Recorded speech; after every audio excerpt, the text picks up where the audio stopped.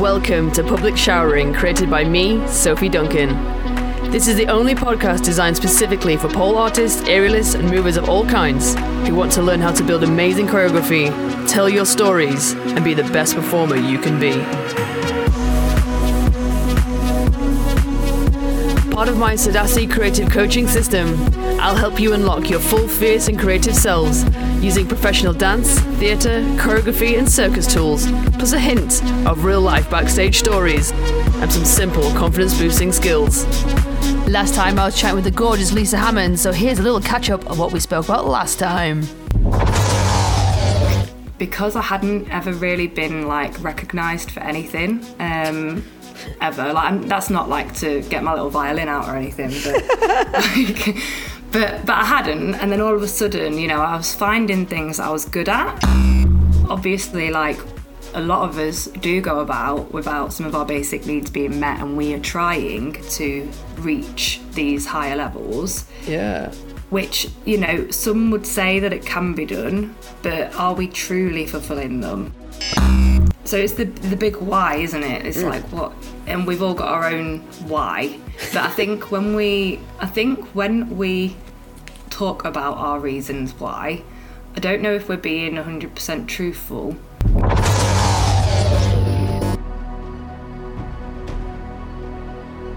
Hello my friends, welcome back to episode 2 of Lisa Hammond's absolutely fabulous podcast here on Public Showering, the comp specials.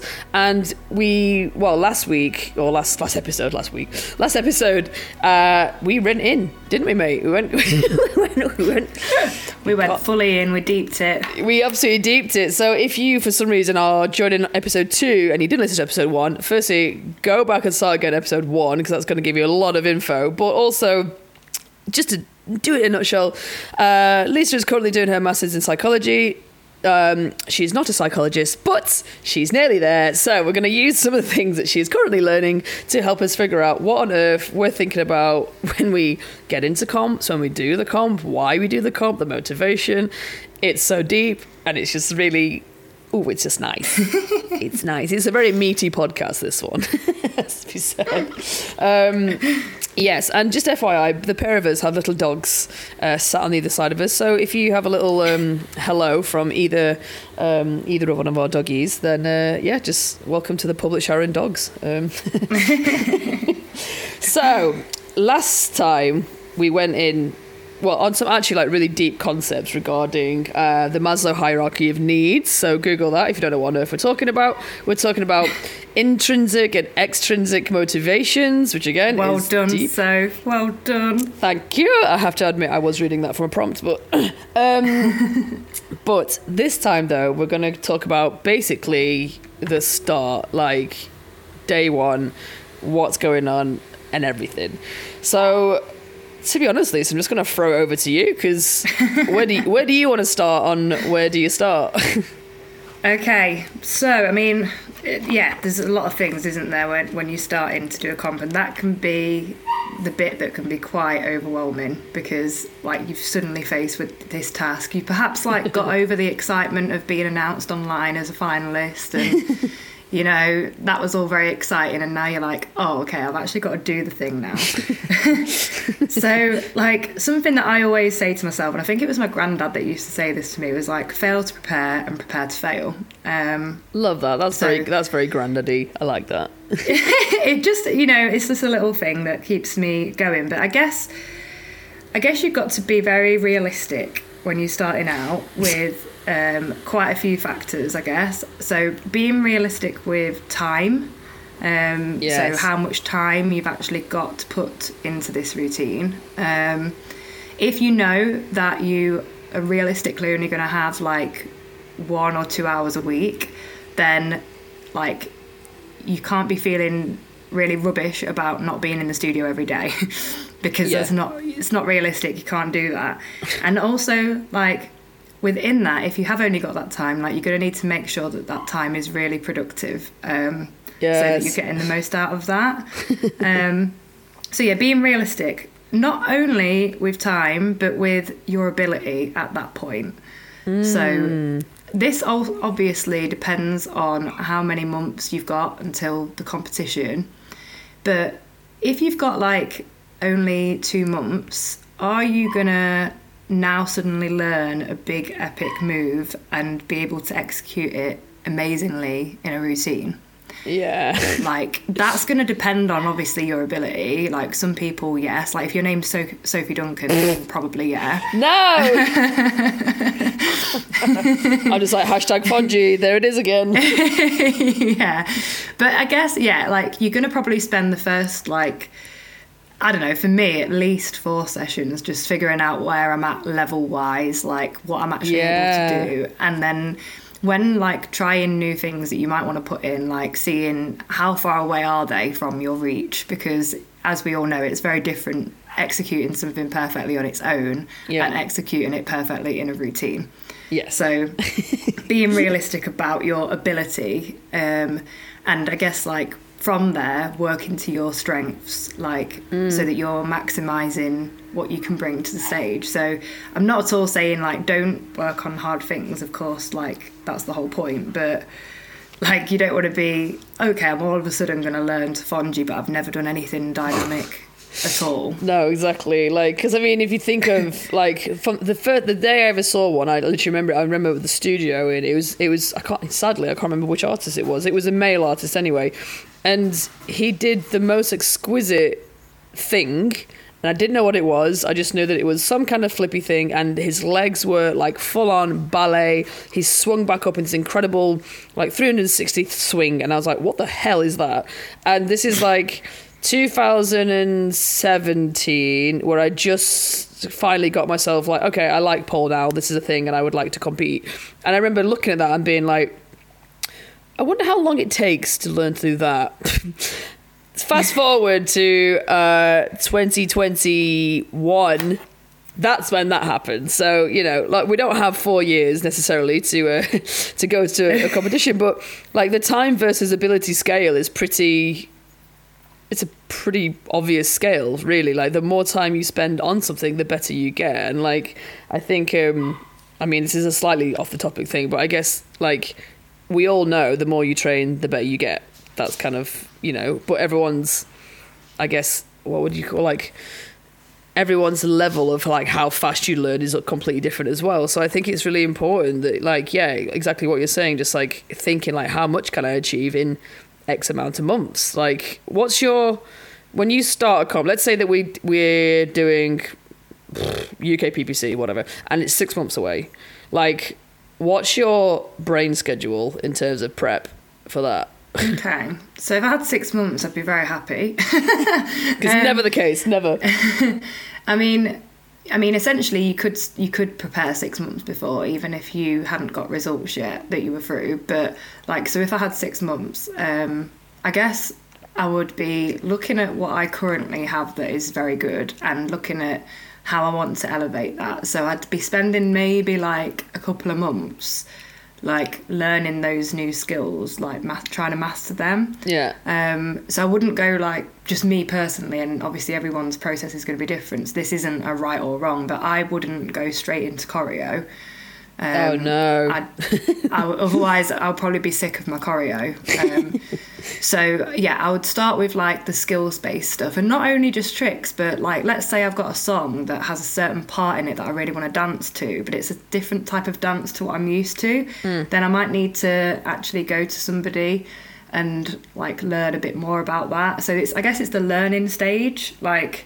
Yeah. You're getting your skills together. You're, like, starting to build them all together.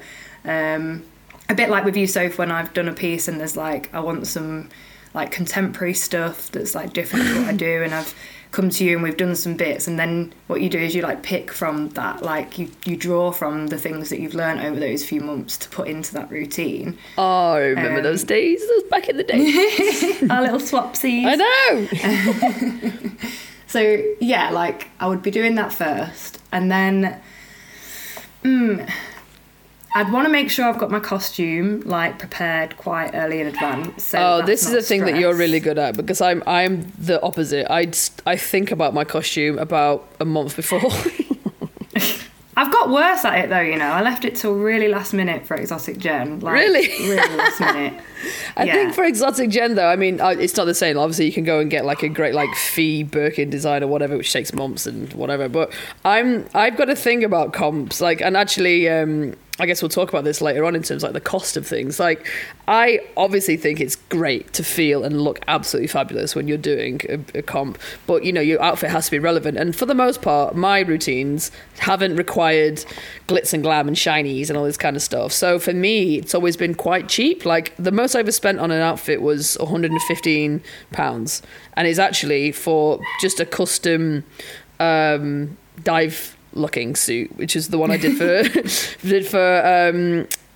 Pole Theatre UK, because I was a diver. But it would have made sense for a diver that was, you know, dying to be covered in Swarovski crystals, which would be, you know, fabulous, but irrelevant. So, like, you know, like, I always think this is an important thing to consider, not in your timeline of prep, but like how much money you are willing to spend on an outfit, because I think that could bring you quite a lot of stress actually when it comes to making your routines. Yeah, so cost is like a big thing, which I think we all underestimate when entering a competition. Yes. Like, yeah, you've got to think outfit, like how much are you willing to pay for that?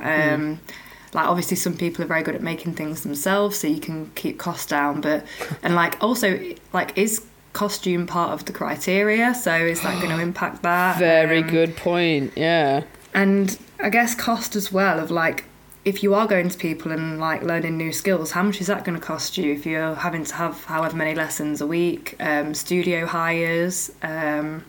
These are all the little bits that really mount up, and not just that, but like for the actual weekend, like, are you planning to stay over in a hotel?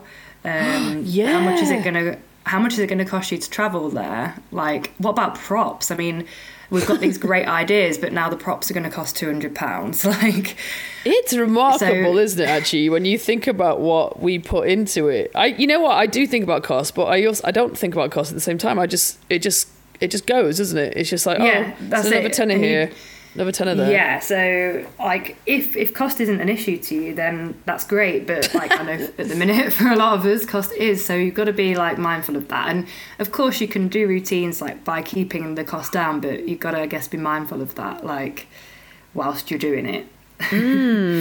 Yeah, it's a hard one, that. Yeah. And then one of the key things, I guess, that comes into the prep for me is like the criteria of the comp. Yeah. So, like, especially if you're wanting to actually hit criteria, then you're going to need to familiarise yourself with what the judging criteria is. Otherwise, you could be putting in, like, all the crazy things, like all the crazy tricks, but it might not even mean that much, like, with regards to the judging criteria. So, asking any questions as well that you might have, like with the comp organisers, can really help if you're like unsure of anything, like getting those questions answered early rather than last minute and then having to change everything. That's a very, very mature point to make. Yes.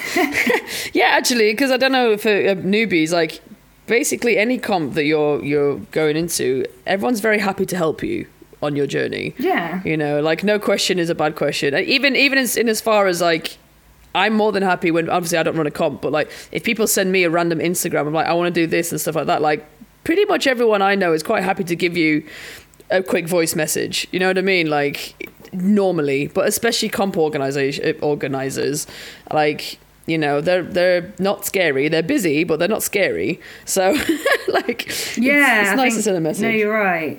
Yeah, like, I have a lot of people come to me and they, you know, I have to often tell them, like, to ask certain question, you know, to the organisers, because, like, they've not asked it yet, and they do tend to put it off. So yeah, there's nothing wrong with asking questions. It's like if you had an exam, like, you know, if you were studying in education and you had a question, like, beforehand, like, hopefully you would ask it. I think also, like, taking on board your feedback from the video round. So in your video round, like, if you know that your style is going to be quite similar to what you did, then looking at what scores did I get, which areas were my weakest, so which ones do I need to work on? Top tip. Final. And I think that, like, from my experience of judging, is something that doesn't always happen. Like, and it's really, you can see when it does happen, when people do take the feedback on board, like there's quite clear difference. So wait, so is it always the same judges for the video round as for the final? Always? No, not always at all. Okay. But generally it's still feedback, isn't it? So of course, like, if you've got different judges for the final, like, they might have a different opinion, but like taking any constructive feedback on board is only going to improve you, isn't it? Yeah, sure. And I say constructive feedback, like like on board, because well, that's a whole thing. Let's not get into that. Yeah. But yeah, taking from that, and maybe if you are unsure, like, especially those like starting out in the competing world, like taking it to your instructor and, like, you know, actually getting them to explain, because sometimes the way we word things might not always be that understandable for someone that's fairly new to pole. So like getting an instructor who like has competed or has some experience in competing to explain what that might mean. So I don't know, really basic one, but like if they're saying to work on like lines and extension, like someone might not really know what that means, so you might need to get some help with understanding what they're wanting from that.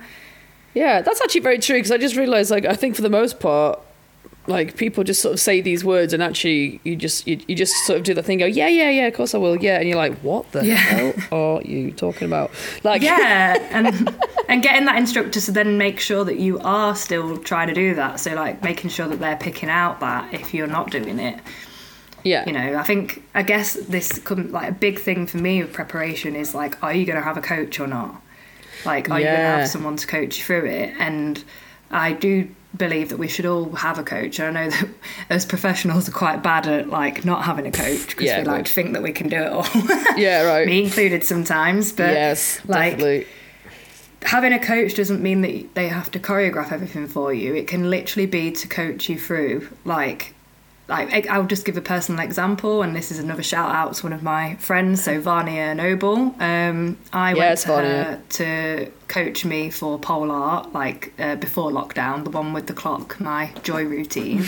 And you know, I think I remember her saying something like, you know, you don't need me, like, you've already got like all your ideas and everything. And yeah, like I already had all my ideas, but I needed someone to make me accountable, so that I knew. I was going to her like twice a month, I think. Like, I knew that when I went back to her, I needed to be at a certain point, so that I had like a timeline. It helped me to stick to that. And she also picked up on a lot of the negative ways I was talking to myself throughout my session.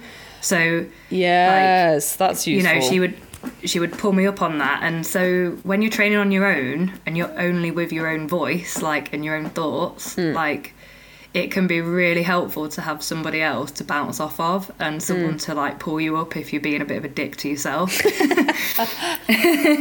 Yes, because definitely, like, I mean, we haven't really gotten onto that yet, but I mean, I guess, to be honest, the only person I've ever had as coach me would be you, in theory, but I guess we did it not in like a very official way, more in like we were both competing. Bizarrely not in the same comps, but which actually probably helped, didn't it? Because if we were in the same one, it might, I don't know. I think as competitors and as friends, I think we're quite good at separating who's doing what. I don't think we really care, but like, I guess it was easier for the fact that we were basically always doing different comps. And the fact that we were competing over Christmas. Oh my God, yes, that year. What was that? 2009, 18 to 19. Yeah. So yeah, UK PPC. You were in elite. I was in pro, and then I had IPAT. I had IPAT in January, and you had. I had pole theatre, Hong Kong, semi-pro. Yeah. Which I got a lot of stick for, because like, which is again just the side wine for a hot second. I won professional category of UK PPC because I couldn't be in any other category. I'm not an instructor and I wasn't an elite, so I had to do pro, obviously. And then I got stick from trolls, but it made me giggle a little bit because I did semi-pro and won it, and then like these sort of trolls are like, yeah, well, you shouldn't have been in that category because you already did pro. And I'm like, well, oh my God, were they really? No, I had 3 messages from people that I'd never met being shady. What? Yeah, I know. And I was just like, anyway, doesn't really matter. It's not possible. I'd already got into semi-pro in Hong Kong. before I competed in UKPPC. So obviously there was no way I could have possibly done it. But anyway, it's, in my opinion, professional UKPPC is semi-pro in pole theatre, because then you would go into professional in pole theatre, which would be the same as elite in UKPPC. You think? Well, I came runner-up in pro at UKPPC, and then from then on had to compete in elite. Really? Yeah. Has that changed now, though? Because, I mean, UKPPC has changed a bit. No, this has been a thing for a while. Really? Oh, God. Yeah, like way back when I entered pole art, I entered pro, and because I'd come second in pro, they moved me up to elite. Oh, something to think about then, guys. If you do win or come runner up. Yeah, but then again, you can ask the question. So I've had students that have, especially when I did the uni comps. So if someone had, for example, entered 2 beginner comps, okay, and they won the first one, they would ask the organizer of the second one, "Can I still compete in beginner?" Because they were already through to it. So you've just got to ask the organisers, because it is different for every comp. So, that's my biggest advice for anyone, because it can be confusing.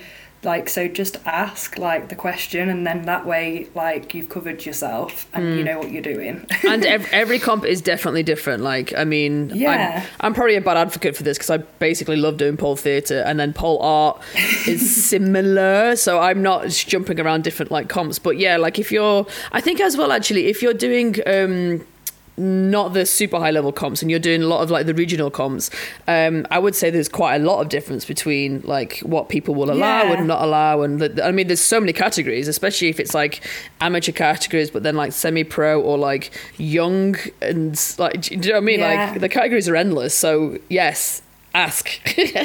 Gosh. But let me just bring it back to coaching for a second then. So because you're totally right. Actually it's definitely worth having, if I would call it an outside eye, I guess, the way that we work together is that outside eye, because from I guess a psychological standpoint, I think you over question yourself, and you've said this to me loads of times, haven't you? I've definitely said Sophie, you're thinking too hard. And you doubled it, but what's the best thing? Because I said, if you can be coached by somebody, I just want to try and make this sort of relationship between coaching and cost of coaching.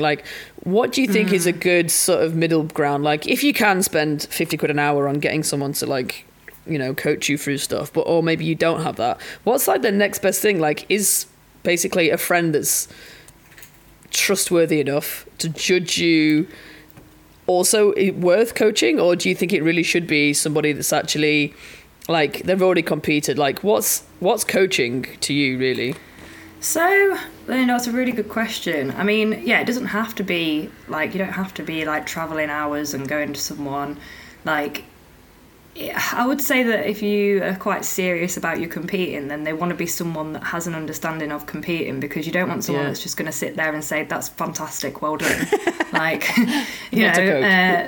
So, you need someone that's going to be able to give you some constructive feedback and, that you can bounce off. But you're right, it does need, there needs to be a good relationship there, between you and the coach. So I'd say for anyone that can't really afford to be coached by someone, something I used to do when I was at uni, because I didn't have the money every week to have privates, is I would make my routine so that it's made, and I would use friends to come and sit in the studio with me and train together and stuff, and then I would maybe go for one lesson with someone just to get a bit of feedback on my routine, and that might just be one lesson, which I know that it would probably be more helpful if there were more than one lesson, but if that's all you can do, then that's great. You might be able, if you know it's someone that is good with this sort of stuff, then you should be able to get quite a lot out of that one lesson.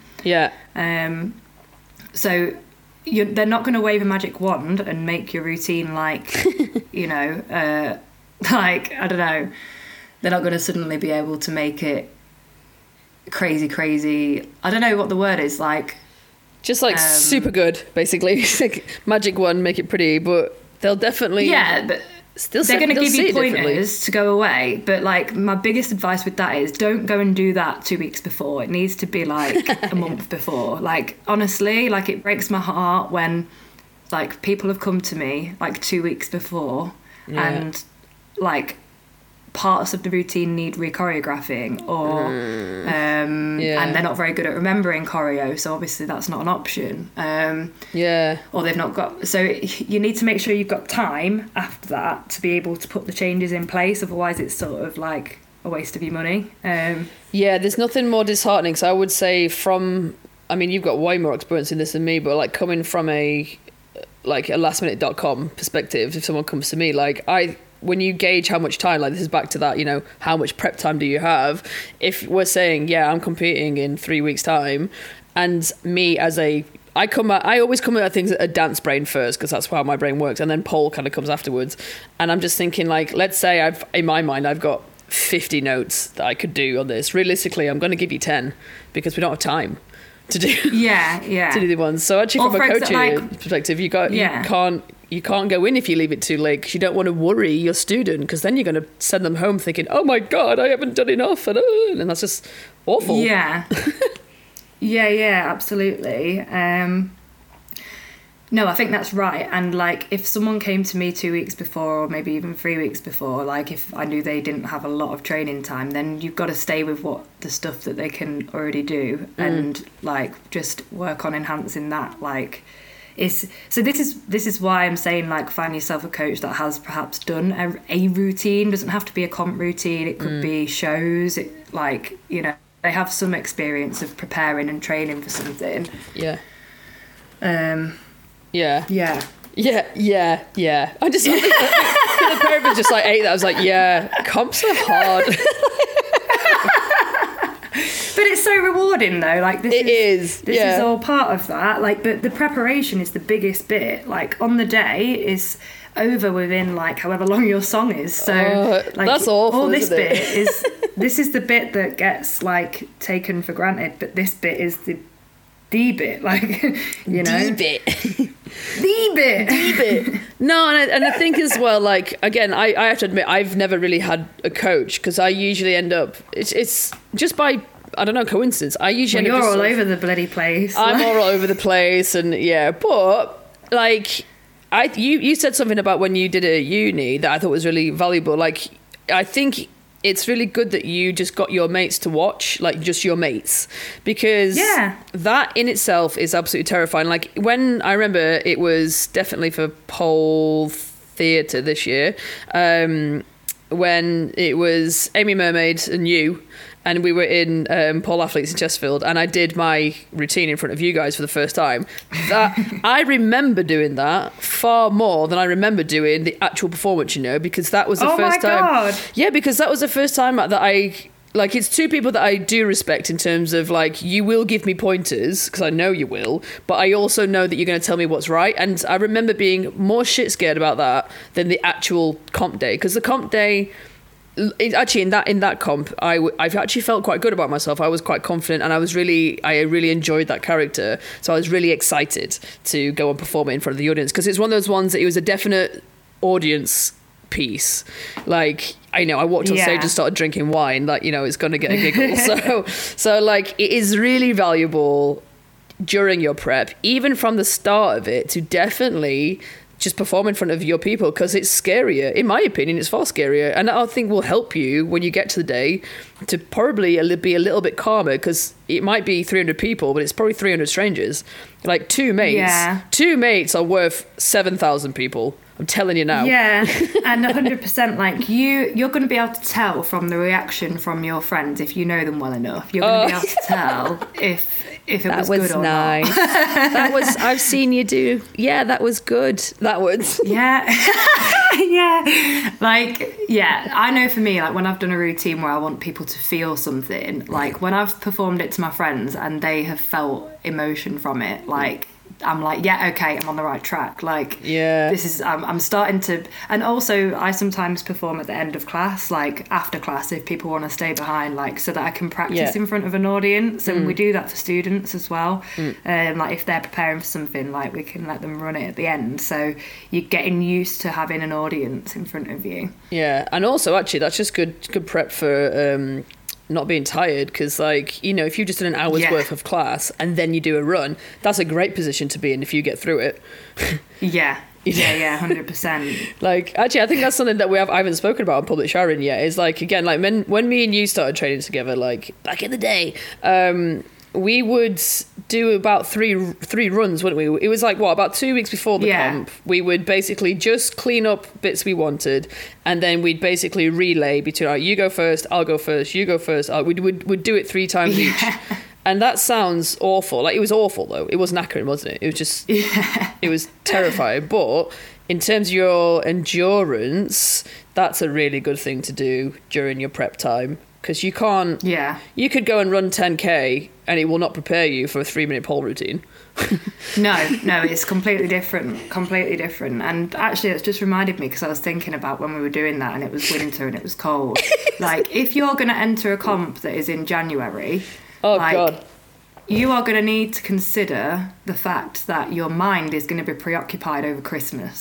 You're going to need to bear in mind that, like, when you're drinking alcohol and things, like, are you going to be okay with that? Like, because we had to sacrifice a lot of our Christmas time to go into the studio and train, didn't we? Yeah, we did. So, I mean, we still drank. But like, you know, you've got to be like, if you know that you absolutely hate training in the winter and it's like really awful for you, then I would consider that when you're entering a winter comp. Or like, is there a way that you could make the studio warmer before you go in? Could you spend a bit longer warming up? Like, you got to allow these things for time as well.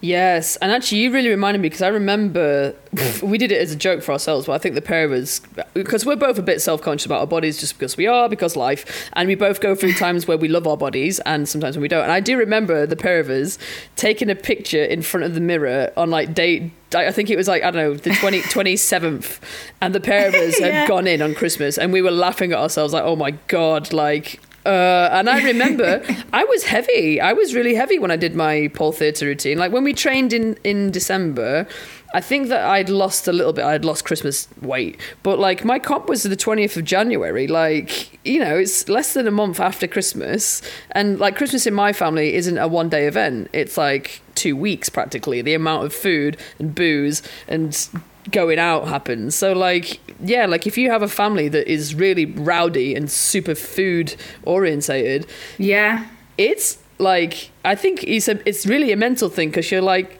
shall I have one more scoop of mashed potato? And the answer is, for me, is yes, always.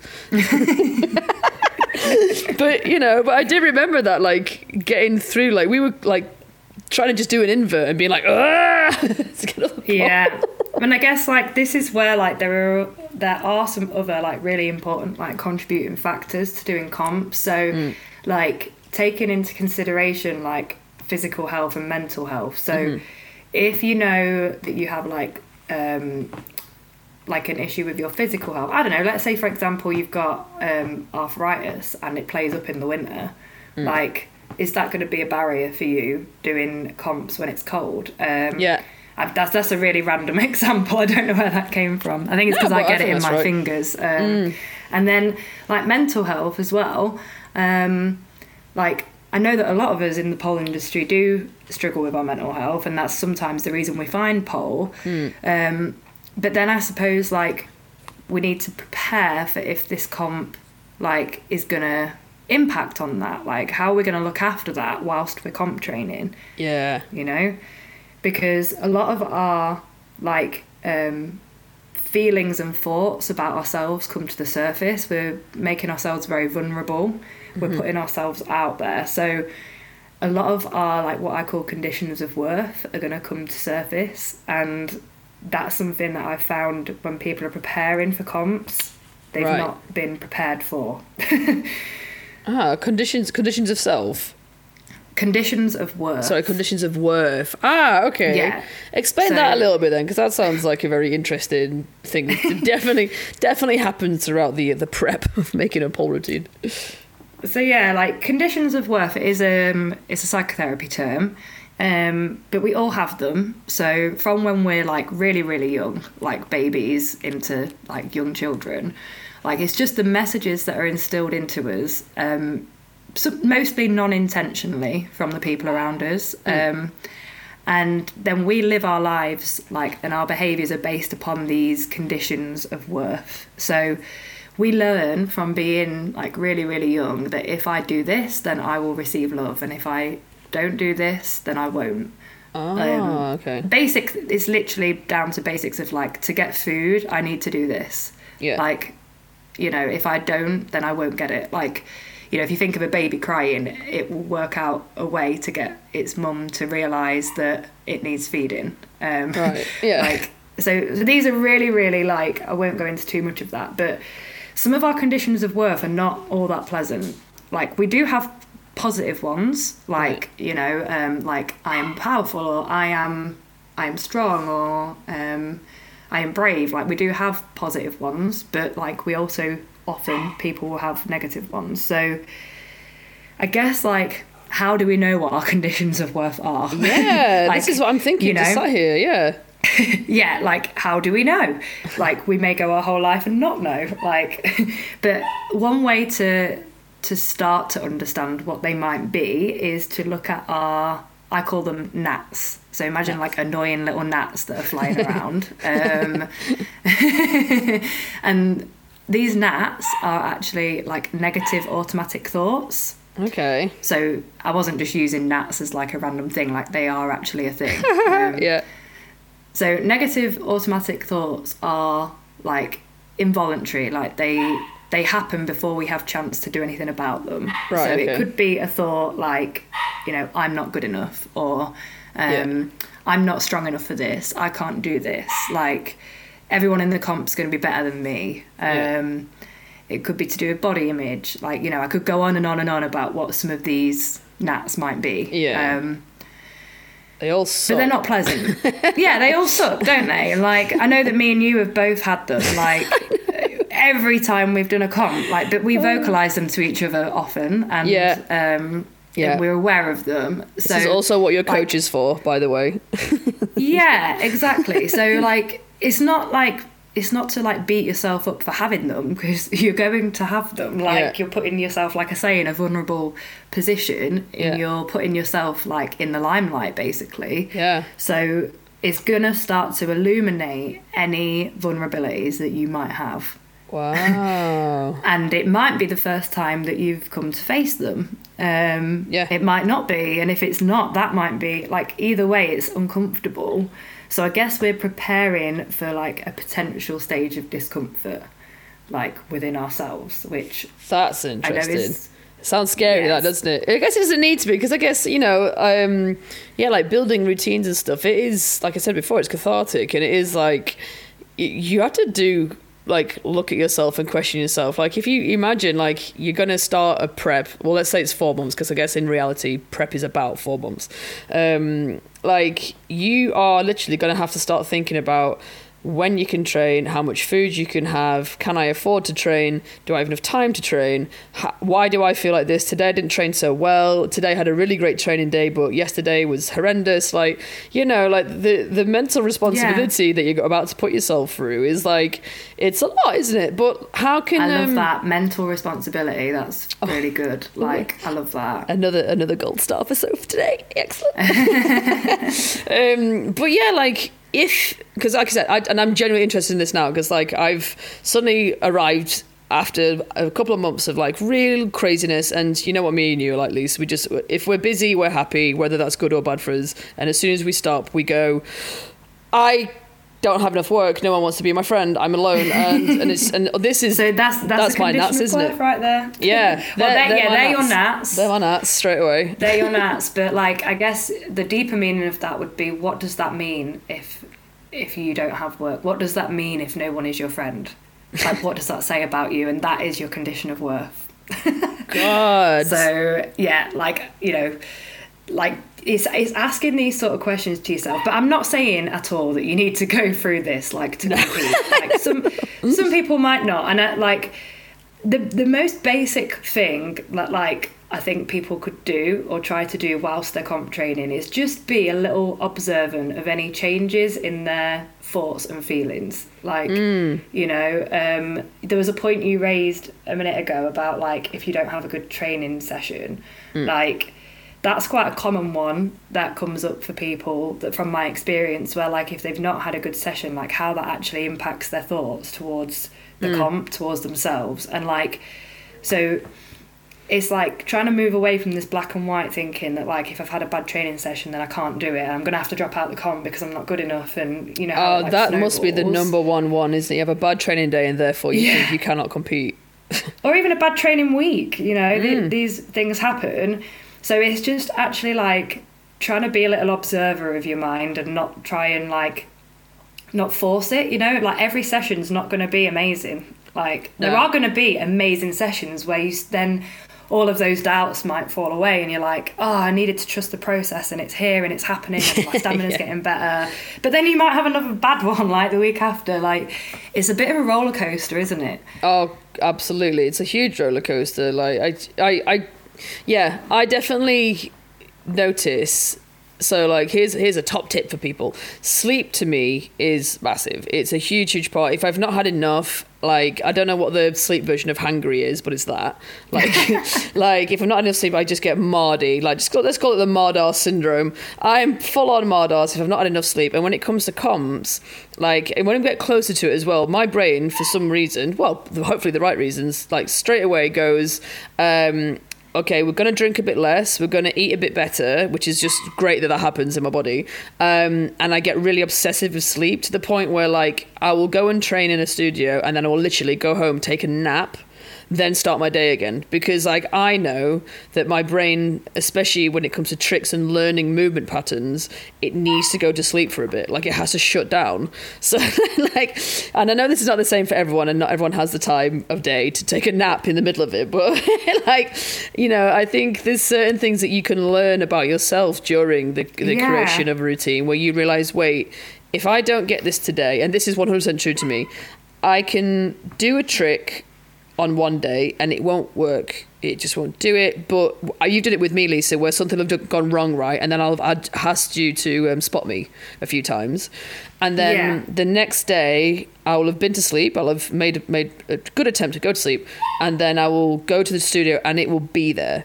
And that's just somehow a magical part of your body, which it just happens. And that's just one for me that works, like knowing that tomorrow I'll get it because I went to sleep. But can you think of any other ones that you've ever noticed where you've been like, other than sleep, I don't know, whether it's just like an hour later or, I don't know, a different food thing. Is there anything you've ever noticed that you've ever done where you've learned that actually that's your learning process?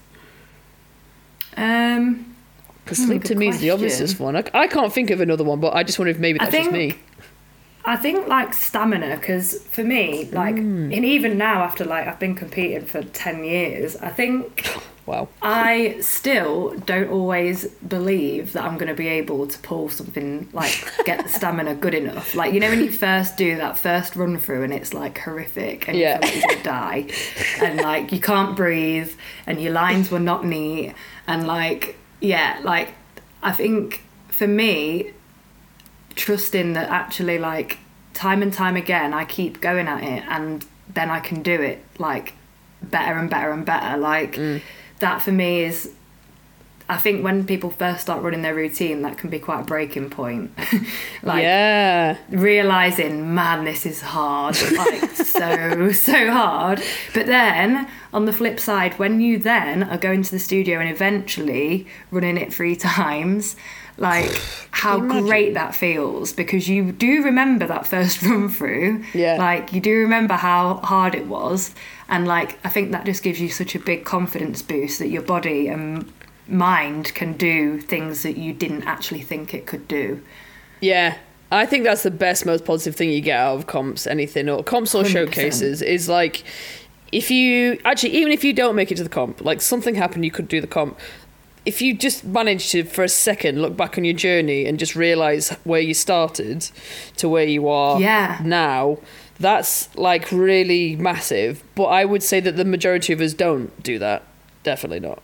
I don't think so. I don't think I do all the time. We don't do it. I don't think we do it enough in the process. I think we do after, like maybe 3 months after. But like, it's good to keep checking in with that, like throughout, because you get stuck with where you are, don't you? And for me, it's been like, if I can run it 3 times, but there's still this little thing that like is not perfect, I'll forget that actually, like, I'm running it 3 times, which I wasn't doing last week. So yeah, yeah. It's putting, I guess it's that perspective again, like it's taking yourself out of yourself for a minute and being like, hold on, like what's the bigger picture here? Like where's the grey? Like rather than being black and white. Yeah, for sure. Is there anything that you can think of, like, so like we said, like these, what do you call your NATs, your negative automatic thoughts? Yeah. Like, apart from just, just going into the studio and just like physically doing things, is there anything that you would suggest would be a good way for someone to like actually just write it down? Like if they've noticed something, like maybe a diary, but I don't think that's quite is that a bit obvious? I don't know. Like, no. How can people realise what they're doing, really? I guess it's like, so coming back to the coach thing, like having someone to actually point that out to you, like, because often some people verbalise their NATs without realising it. Like, so I'll give like a personal example. When I went to Varney, before I showed it anything, I'd be like putting my disclaimers in. Yeah. I'd be like, oh, so, I've like this, I've only done a few times and it's not very good and blah, blah, blah, blah, blah. And like, basically just sort of being down on myself about it. Yeah. And she would say to me, like, you've done that again. Like, you've said that. Like, just do it. Like, just do it. And, like, then I would process afterwards, like, oh, she pulled me up on, like, this and this a few times. And I didn't notice that I was doing that. Like, I didn't notice I was talking to myself like that. Because the way that we talk to ourselves when we're preparing for these things is really important. Like, so having someone else to actually highlight it to you can be helpful. But I think the biggest tool is if you can highlight it yourself. So a thought diary is a good one. You will notice the common ones that crop up because they're usually those really not very nice ones. Yeah. And then also like finding evidence for it. So for example, if one of yours was, I don't know, if one is I've not got the stamina and I'm not very good at this, I don't know, this is really broad, then what's the evidence of that? Like, is that blanket evidence? Does that mean that, like, you're never going to be good at it? Like, like, questioning that thought, basically, putting it on trial and being like, how true is this? Is this actually true, this thought? Oh, that's clever. So basically, you're going to do, like, literally just judge yourself, but literally as a judge. What is the actual physical evidence? Who's the jury here? Like Judge Judy. Like put the thought on trial. Like if you keep saying to yourself, like really common one is that you're like, I'm not good enough. Like people will say, oh, like, I'm not good enough to be in that category, or I'm going to look like the lowest person in that category. Like, but where is the evidence? But where is the evidence for that? Like, like seriously. So, and obviously, like, there are loads of different techniques that you can do to work with NATs, but they're not going to happen overnight. Like, they take some time to combat, really. But identifying the thoughts is the main one. And something's really helped me is like not trying to push the thoughts away. So, if I said to you now, don't think about the big white bunny rabbit with the unicorn ears and the pink coat. Oh, God.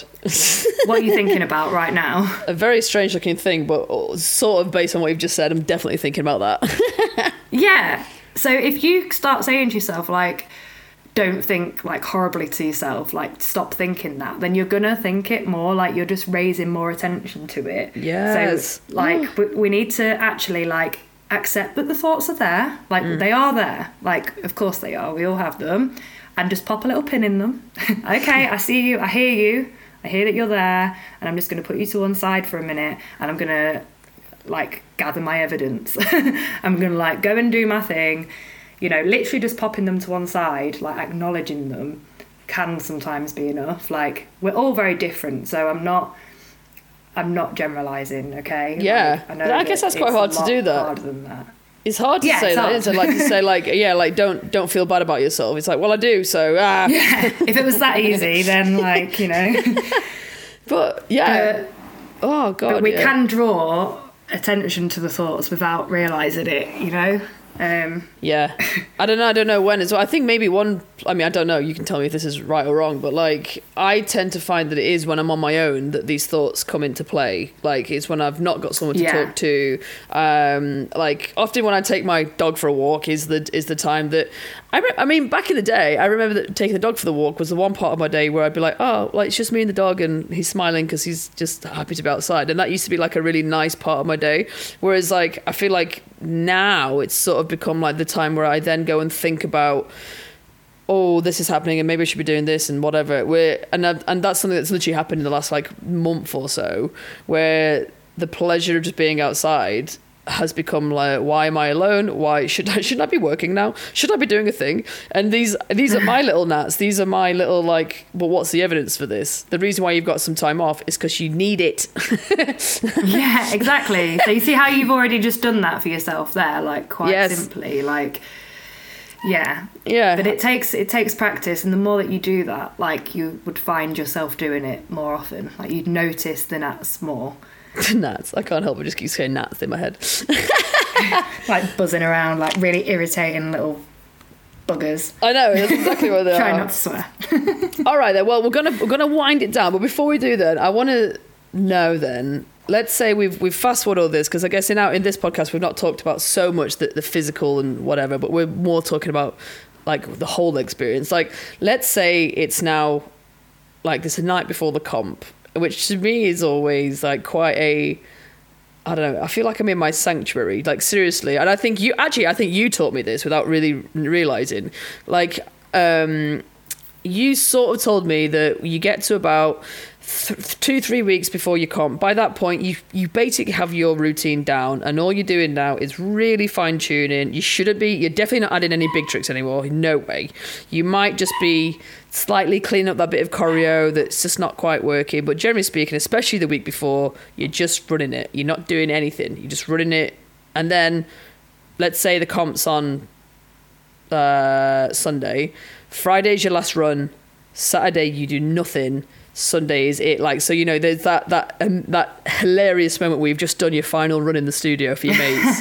And you go, right, the next time, lights, camera, action. That, to me, is the most incredible, powerful thought of the entire experience of making a pole routine. You know, when you realise you've just done your last rehearsal, that to me is like groundbreaking, because that's it now. That's it. You've done it. Yeah, like, you've put all the work in. Nothing's going to change at this point. Like, yes. Like that's I think that's the thing for me, is like, nothing's going to change now, because I sometimes have this thought on that day where I'm resting of like, oh, should I go in and run it? No. But it's like, to me, and I know some people that do, and that's fine, like, we're all different, but for me, it's like, it's going to change absolutely nothing, like, at all.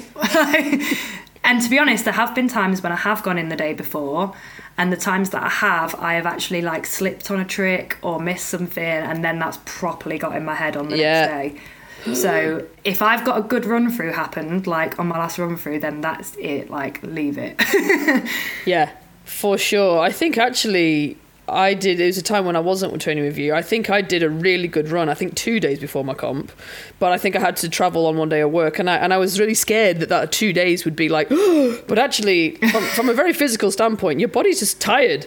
Your body might need 2 days, like, you know, spending 2 days, when you get to the end of the line, 2 days of not doing your routine is also not going to change a thing. Like, it isn't. No, it's in your body by now. Like, it'll be in your muscle, hopefully. Like, you'll have done it so much that you're doing it without actually thinking, because you're just performing it now. And you almost get to a point, well, I do, where I need the audience now. Yeah. Because I've done everything that I can do in the studio, and it feels a bit just like monotonous, and I actually need some more audience participation. Like, yeah, and we both hate our music more than life.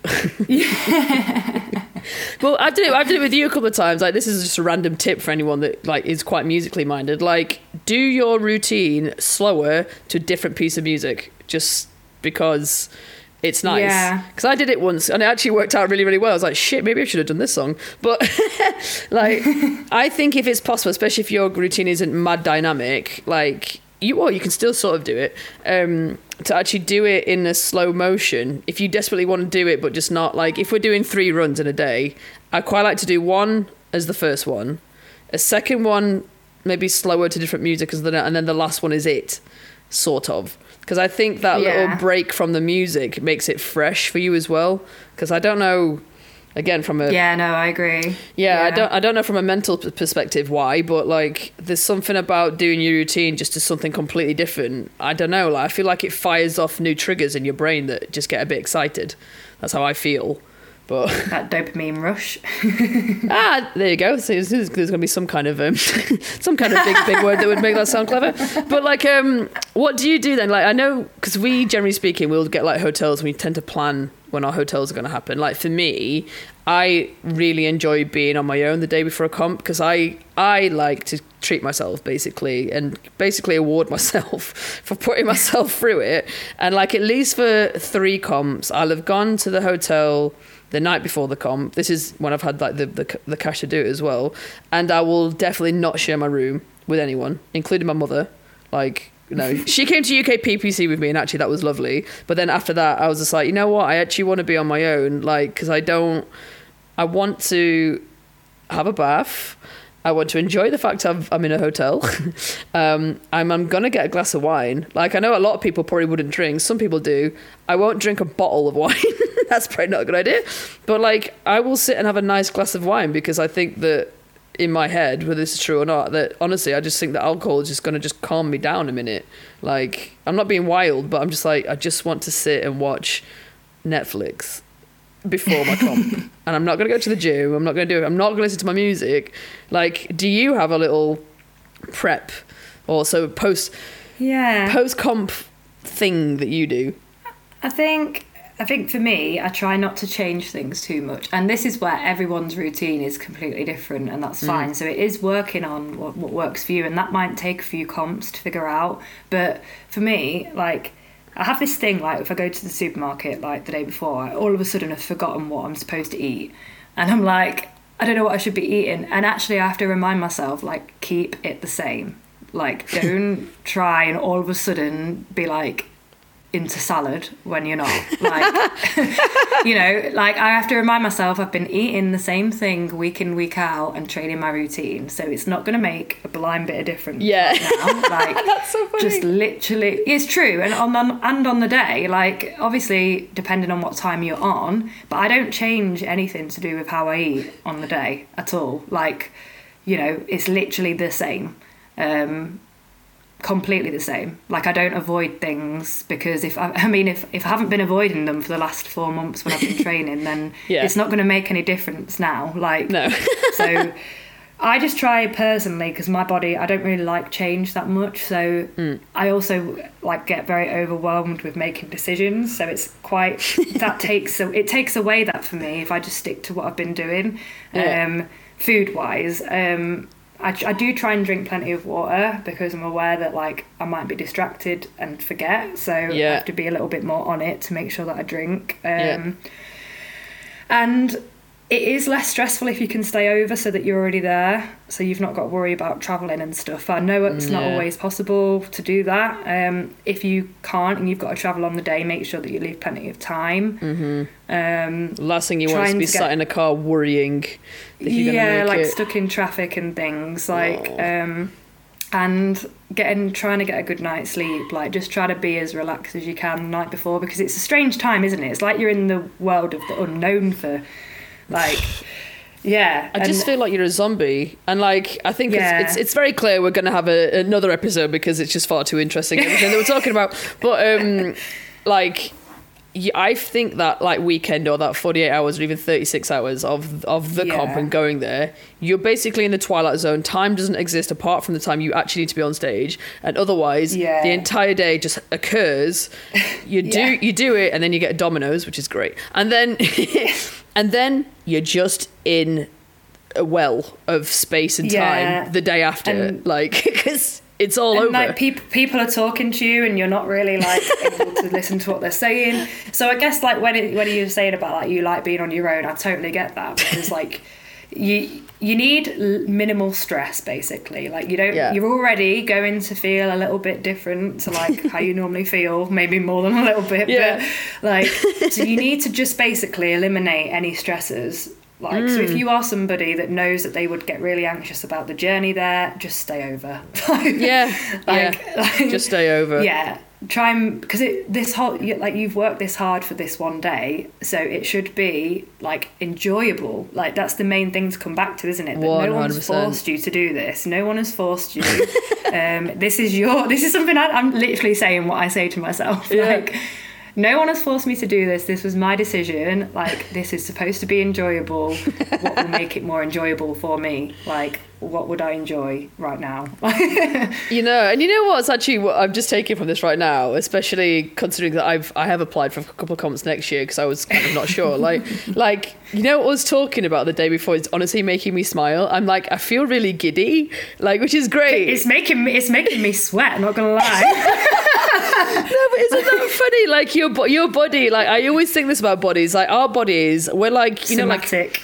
Yeah, exactly. Like, you know what? You know when you talk about like trees and they have their like the veins in trees and you have these layers and layers and layers. This is literally what you are as a human. Like you cannot, even if we are talking about psychology, you cannot like even try and understand what your body's going to do. Do you know what I mean? And it's great that there's people like you that want to be able to learn as to how and why. Yeah. But like the fact that my body has made me feel really giddy. Mine's shaking a bit. Mine's like going into that mode. Like, and it is like our body remembers it. Like it stores it away, that feeling, and remembers it. Like, you know. Just think of all the cells, like all these things and all these like literally all this energy that charges through you. Like this is now, this moment right now is why comps, at least for me, is so fun because you've treated yourself really, like you've done this bloody ridiculously hard few months of your life, but you've somehow treated yourself to this incredible like once in a lifetime performance. And I'm saying once in a lifetime not because it might be the only comp you ever do, but I'm just saying that comp at that time, that piece of music, those people, it is a once in a lifetime thing, and you've awarded yourself something that is super unusual. Like, do you know what I mean? Like you cannot make this happen again. It is not going to happen again. So it's like you've gifted yourself something awful, but something incredible all at the same time. Well, that's my take. Everyone's like, Sophie, you're wild. I guess like in our next one, like we have plenty more fruitful things to bring to the fact of like something interesting you said there about like that you can't control a lot of this, and that is true. And so like that's what I really want to chat about next time. Well, on that note, then let's leave it there because the next episode is going to be very fruitful. Right. Well, honestly, it sounds hilarious because like we're mates. I'm saying thank you, but I'm just saying like thanks, mate. That was like proper good. That was dead interesting. Thank you for having me. So, well, I'm very excited. We're going to have to look forward to episode 3 with Lisa Hammond because the psychology of what we do is so ridiculous. It's hilarious that I guess normal people do this, and like we said before, we're not athletes. We don't have a team. Just do you know what I mean? Like we are. It's so clever though. Yeah, it's so clever that we can do this. Like we all have like this superpower to do this, don't we? Like yes, we are. We have a superpower. I love that. Yay. Well, on that very positive note, let's say goodbye. Thank you so much for joining us, everyone, and looks like we're going to catch you next time. Love you, bye-bye. Love you, bye-bye. If you're loving what you've been hearing in the Public Showering podcast, you have to experience Sadassi. www.soduncan.com/Sadassi. It's the online community that is everything you've been hearing in public showering, plus so much more. It's where you can get one-to-one help bringing all these ideas to your own work. It's where you can learn new creative coaching tools not shared on the podcast that will blow your mind even more. And it's where you can hang out and chat with other Sadassi members just like you and help each other unlock your creative potential. It's fun, it's chill, and I'm there for you when you need that little bit of extra support. So come join us at www.soduncan.com/Sadassi. It's been a pleasure to have you with me today. I'll see you there. Love you, bye-bye.